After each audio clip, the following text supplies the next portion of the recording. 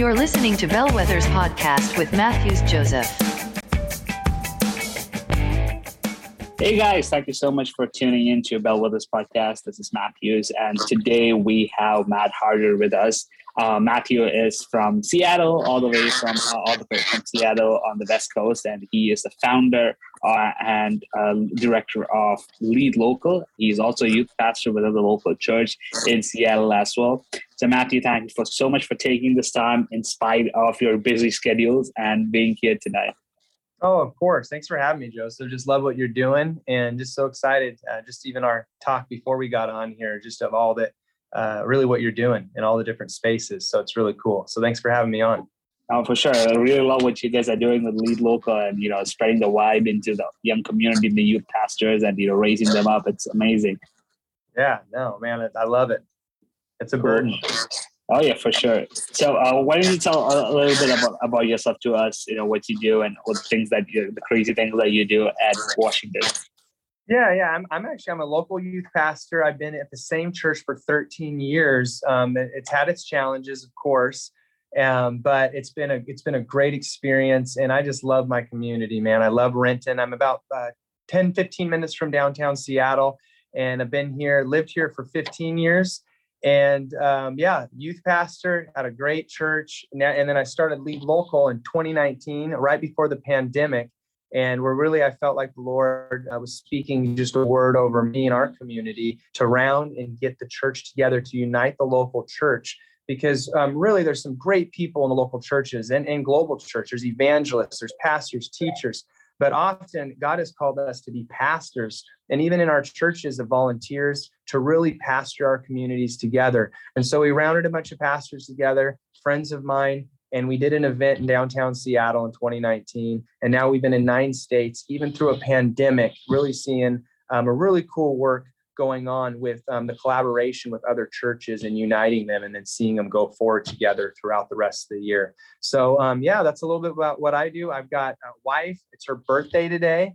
Happy birthday, Kaylee. And we have 3 precious kids, twins. They're 7 years old, Kingston and Kinley. And then our little baby, Everlyn, a year old. And man, so that's a little bit about me. Oh, man, that's amazing. I want to jump in on to my first question. So you say you have 3 kids, a wife, you're a full-time pastor, you have, you are a leader and you have a Lead Local. So honestly, that sounds like a lot to me. So as a leader, as a full-time pastor, how do you manage your time and energy? And what are some of the best practices that you recommend that leaders follow to manage time and energy efficiently? Yeah, no, that's a great question. And that's a great question for anyone who's watching. Maybe you're not in the church world, you're not a part of a church. Maybe you're not a Christian or part of a faith, but it's a great question to ask yourself in your business, in your work, is how do I manage time and energy? And it's interesting because in high school, I thought I didn't have a lot of energy and I didn't think I had a lot of time.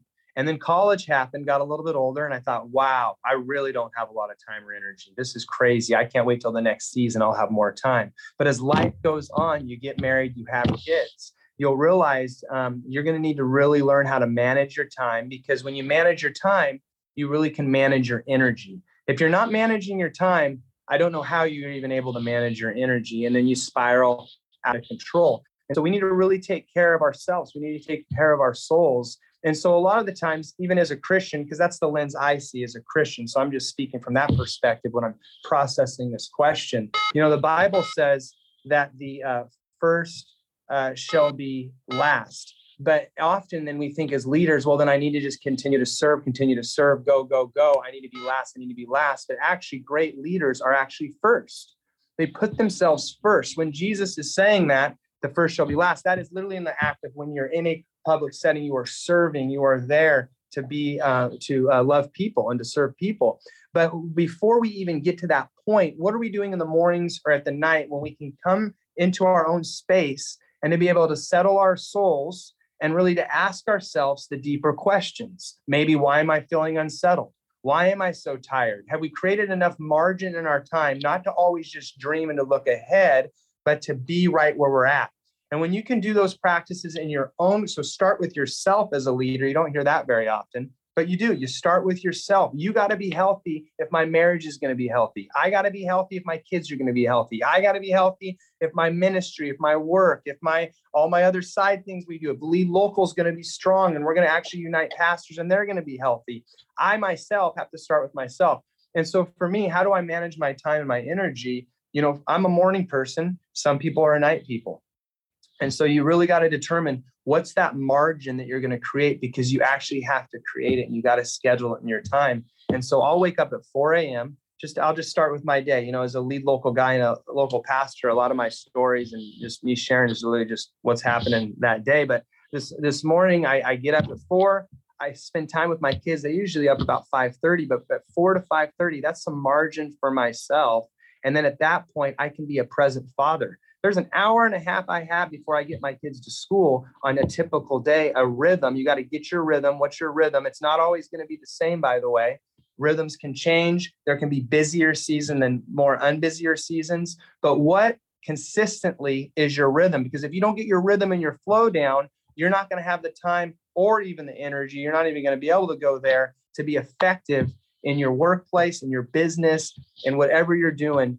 That you would have that moment, that practice to get some margin for yourself. Then I'm able to be a father. I'm able to be a husband.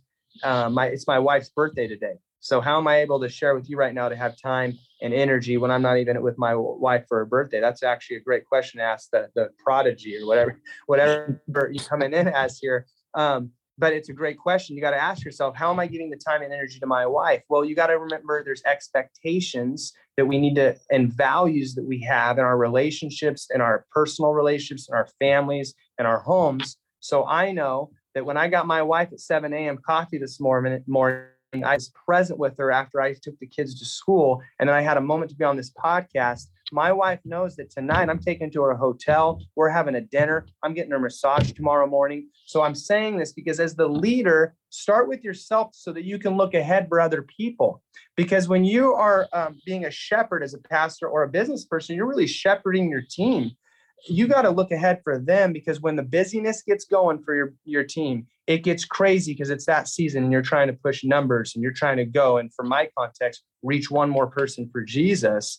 Then you've got to be able to look ahead for your team and go, guys, this is a busy season. It's crazy. What's your vacation schedule? Look ahead. And so now I'm doing that for my family. Now I'm actually able to pastor other people and have a great and create a good team amongst the people because I'm having those practices. And we do a lot. We get a lot done. And we've seen a really amazing revival in the Renton area the last 13 years. But make no mistake about it, I've had to start with myself to get that time and energy. So that is amazing. And that's definitely a lot of stuff. So, I mean, and how do you think, how do you think that managing your time and efficiency and energy is actually tied with productivity? And over the years of your experience, how do you say that? Do you think that it has improved in a substantial amount? So I say no to the excessive to say yes to the essential. So as the leader, you have to learn, well, what's the essential and what's excessive? That's just the fat that I don't need. And so you got to really, that's where it comes from. Your burden is where has this all started? It has to come from a burden. Where did you start your business? It's got to be a burden. It's got to be bigger than just making money as your business. What's your burden in ministry? We got to continue to carry that burden. That's where it all starts. And so once you have that burden, you're able to a lot more than really align your what's essential and what's not, what's excessive. And so as a leader, you say no to a lot more things that are excessive while you're saying yes to everything at the same time that's aligning with that mission. So as a leader, how am I able to say yes to everything when my pastor, because I have a leader in the context of the local church, and I'm the youth pastor, and when he asks me to do something or to make something happen, I tell him yes every single time. Well, how am I able to say yes every time for the mission that he's going? One, he's made it clear of what he needs and where we're going. But two, it's because I believe in people. And some of you are burning out and you have no energy and no time.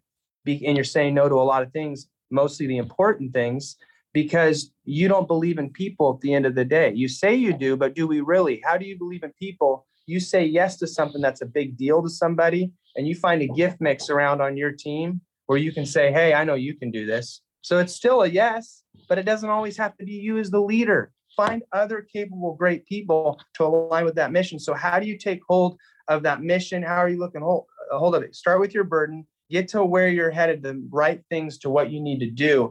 And I want you to catch this. Don't be so concerned with the picture, because I believe in my faith, God always exceedingly abundantly does more than I ever could ask or imagine. So in leadership and streamlining your time and energy is not to get to a certain picture. It's actually what's the next benchmark. And then that picture will be even better than you could even imagine. The goal in a dream is not to reach the goal or the dream. It's to move the ball forward and whatever your burden is.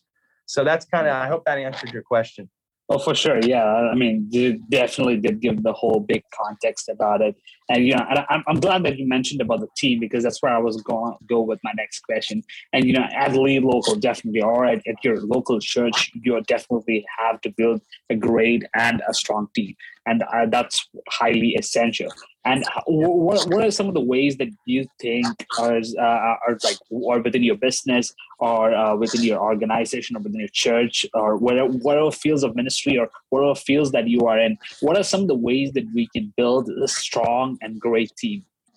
Okay, so I'll say this first, start with that burden, because as you're building your team, they need to know the burden. I think some other people say the why, but the why comes from that deep of like, what are you doing, so that the team then knows this is more than just coming to an office and 9 to 5. It's got to be bigger than that in your organization. And so as you start, there's the burden. Now, what I would say is this generation's love language is really collaboration. So if we're to connect with people and teams and to make it a better team, then in my book, it has to be based on the foundation of love for one another. That's where trust comes in. When it's bigger to me than just what you're doing and getting the job done, but you're becoming a better person. Hey, how's your marriage doing? Not just, hey, are you getting the job done? Yes, of course, how you getting the job done? But hey, I heard your wife had cancer. How's she doing? This is in any realm. So there is this trust, or to build teams, you've got to be a person that says, love language is collaboration. So then how do you truly collaborate? Well, that's a great question. But first, let me just say this about collaboration and building great teams. When you're able to collaborate with the teams and you're able to share life together and collaborate in your business and life and all that and what they're to do and their gift mix, collaboration removes competition. So you want to build a great team. We don't want teams competing. Well, then how do we get a spirit of non-competition? It's collaboration. Collaboration kills competition. Collaboration kills comparison. If you want healthy teams and you want to build healthy teams, there can't be this comparison of weaknesses. We've been a part of teams like that, especially in churches. Oh, they're so much better. They're great. I mean, it's just sick. When you collaborate as the body of Christ, which is my lens, and it's biblical, the body of Christ, different eyes, hands, feet, and you're able to collaborate, there's no comparison. There's none. The eye can't tell the foot, I don't need you, or you're more weaker than I am. No, what we'll do is instead of looking at each other's weaknesses and comparing weaknesses, when you collaborate and you build those strong teams, you're actually, you're not comparing weaknesses, you're comparing strengths. And so when you collaborate with your team and you're open to those voices and other voices to come in, and you're able to say, hey, here's kind of where we're headed, start with the burden and know where we're kind of going here. And here's some benchmarks of how we know we're becoming healthy and we're going the right way. Then let's all collaborate around this. And you're going to have some healthy teams without that comparison, without that competition. There's not a contempt that we hold with people. And so that's what I would say is really learn how to collaborate with your team. Wow, man, that's crazy. And is that like, do you see that one of the main reasons for the success of Lead Local was the collaborations that you guys had within the teams? Oh yeah, no, 100%. Yeah, it's not Matt Harder Ministries coming in. There's nothing wrong with people that have ministries and that kind of thing on that. It's Lead Local. We have to do it together, and you can't just say that. So how do you do more than just saying it? You become that. You call other pastors. When I go in for Lead Local into another state, we're the only two people that fly in from the state and talk. Out of the other 10 speakers in Lead Local, it's the community that we're in and those people that are in that actual community.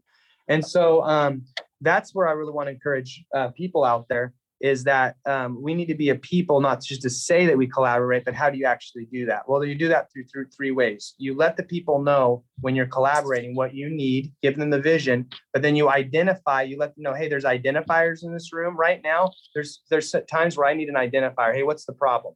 We know identifiers on the team. They're the ones that mostly bring problems and not solutions. And we say, hey, to be a leader, you got to bring solutions, not problems. But someone does have to be the person to say, hey, I think this is something we need to push through a little bit. And they're usually the identifiers, and they're helping distinguish where we need to go or where we're getting a little off. That's part of collaboration.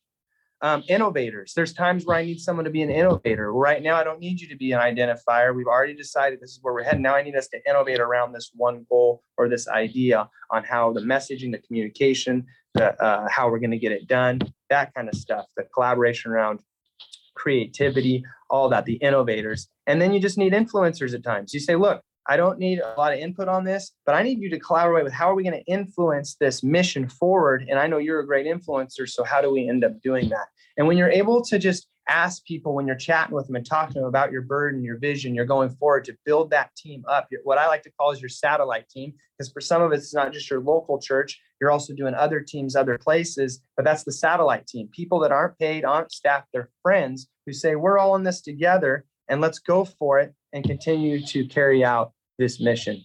And so that's kind of how with collaboration and building those healthy teams. That's crazy. That's really good. But that's crazy too, what you guys are doing, and the level of vision. When I talk to you, I see that, you have that and the passion. That's amazing. And after my last question, and how do you build trust within your team? And especially when you're doing projects like these, where it's like a collective, where it's like multiple people involved, multiple personnel involved, and people from different backgrounds involved, ethnicities and cultures. How do you build that kind of trust within your team? Yeah, well, first off, it's always good to remember that when people join your team, they have some sort of trust. So we always start with something with that person, or we wouldn't have joined their team. We wouldn't have asked, hey, I want to be a part of Lead Local or part of your church. Or when we're asking them, you first start with trust. If you're the one who's approaching with, again, I know I keep saying this, but it's so big, is that burden, because people need to hear the burden. We have so much craziness going on in all of our lives. We say that I'm busy, you're busy, but everybody's busy. The 9-to-5 dad, the 9-to-5 mom, the single parent, they're busy as well. And so we've got to ask ourselves in that moment, going to them, is me saying, hey, add something more to your schedule because we just need more help, or we want someone to join our team or be a part of this, or make a phone call because we're coming to the area and stuff. No one wants to do that. We get tons of emails every single day. I get email after email after email of people that are asking, I want to, but there's so many of them. Well, then all this stuff, you got to get trust. Well, to get trust, I got to hear someone's burden before I get your business card. So I need to let that sink in for some people, because you're so into what you're actually doing and how it's manifesting into your burden that you forgot your whole burden, why you even started in the first place. So you're not getting trust from anybody, because they don't want to just trust doing something and filling up their schedule. They need to trust you as a leader, and that comes from inside, deep down inside of you. And then I would say longevity. Too many leaders want trust too quickly. It's called relationships. I didn't ask my wife to marry me the day I met her. And I think so often as leaders, we think that we say, hey, jump on my team or our team. And we're like, and we just go, now, here it is. Now, this is all the requirements. These are the expectations. Well, how about just someone who wants to serve a couple times a year at your event? Well, that's great. Earn trust. This would be fine. Just come in how you can. Have longevity with the people, the relationships. Let them know that you care more about them than the thing you got going on. In fact, so much more. That's why you want them to be a part of what you're going on, because it's not just for what you're doing. It's the community you're building together. Again, back to collaboration, building community, making it bigger than what you're actually doing, because what you're doing should be for people in the first place, no matter what you're doing. So when you continue to put that in the front with people, and you care, and you remember birthdays and simple things like that are so difficult to do, it sounds so simple, but that's where you get trust. And you get trust with integrity, long-term integrity and character. Sure, morality, yes, but even the integrity of the burden that you carry. Is this the real deal, or did you just create another club? Or are you doing this for the long haul, and this is something this guy or girl is giving their life to? Because that's what people want to jump on with, that you're going to give your life to what you're saying. and they can too. And it's Absolutely. one of the most amazing things ever. So I think that's how you build trust. You build trust by being truthful when you mess up, and you just tell your team, look, that was a bad call. You build trust by, even if they help make the call, it was me. You make trust when you go into someone and apologize, And so I think that just, there's so much to building trust with people, that longevity and that love for people and that hunger for a burden that's bigger than ourselves to join in on. I just think that's something that everyone really wants to get behind and can actually trust that this is somebody who really believes in where we're going. So yeah, man. Cool, man. That was awesome. I think all those things that you just said, I'm pumped up, and I feel like, what you just said reflects a lot on leadership, on like how building trust and building a great team, and at the same time also not getting burned out, but by prioritizing your energy and time as well. So I think that was amazing, man. And I want to thank you so much for being on the session, sharing all your insights and your thoughts on what you guys are doing at Lead Local. And it's crazy. It's amazing. And we can't just wait to see what God is about to do in this next season of yours. Yeah. Well, thank you, bro. I really appreciate the encouragement. And it was just an honor to be on here with you today. I hope it's a blessing to you and other people. For sure. Yeah. Thank you so much, guys. So thank you so much, Matt, for being here. And thank you guys for listening. That was Matt Harder, and the founder of Lead Local, something amazing. So make sure you guys stay tuned to Lead Local, because they're doing some amazing stuff all throughout the US, especially in the Seattle area right now, but they're going to expand to within 50 states soon. So make sure you guys get in touch with them, be a part of those amazing deals that they're doing. And once again, thank you so much for listening, and you guys have a great day. Thank you for listening to Bellwether's podcast. If you loved this episode, do not forget to share and subscribe. Also, we would really appreciate if you could leave a review. Thanks again for listening, and stay tuned for our next episode.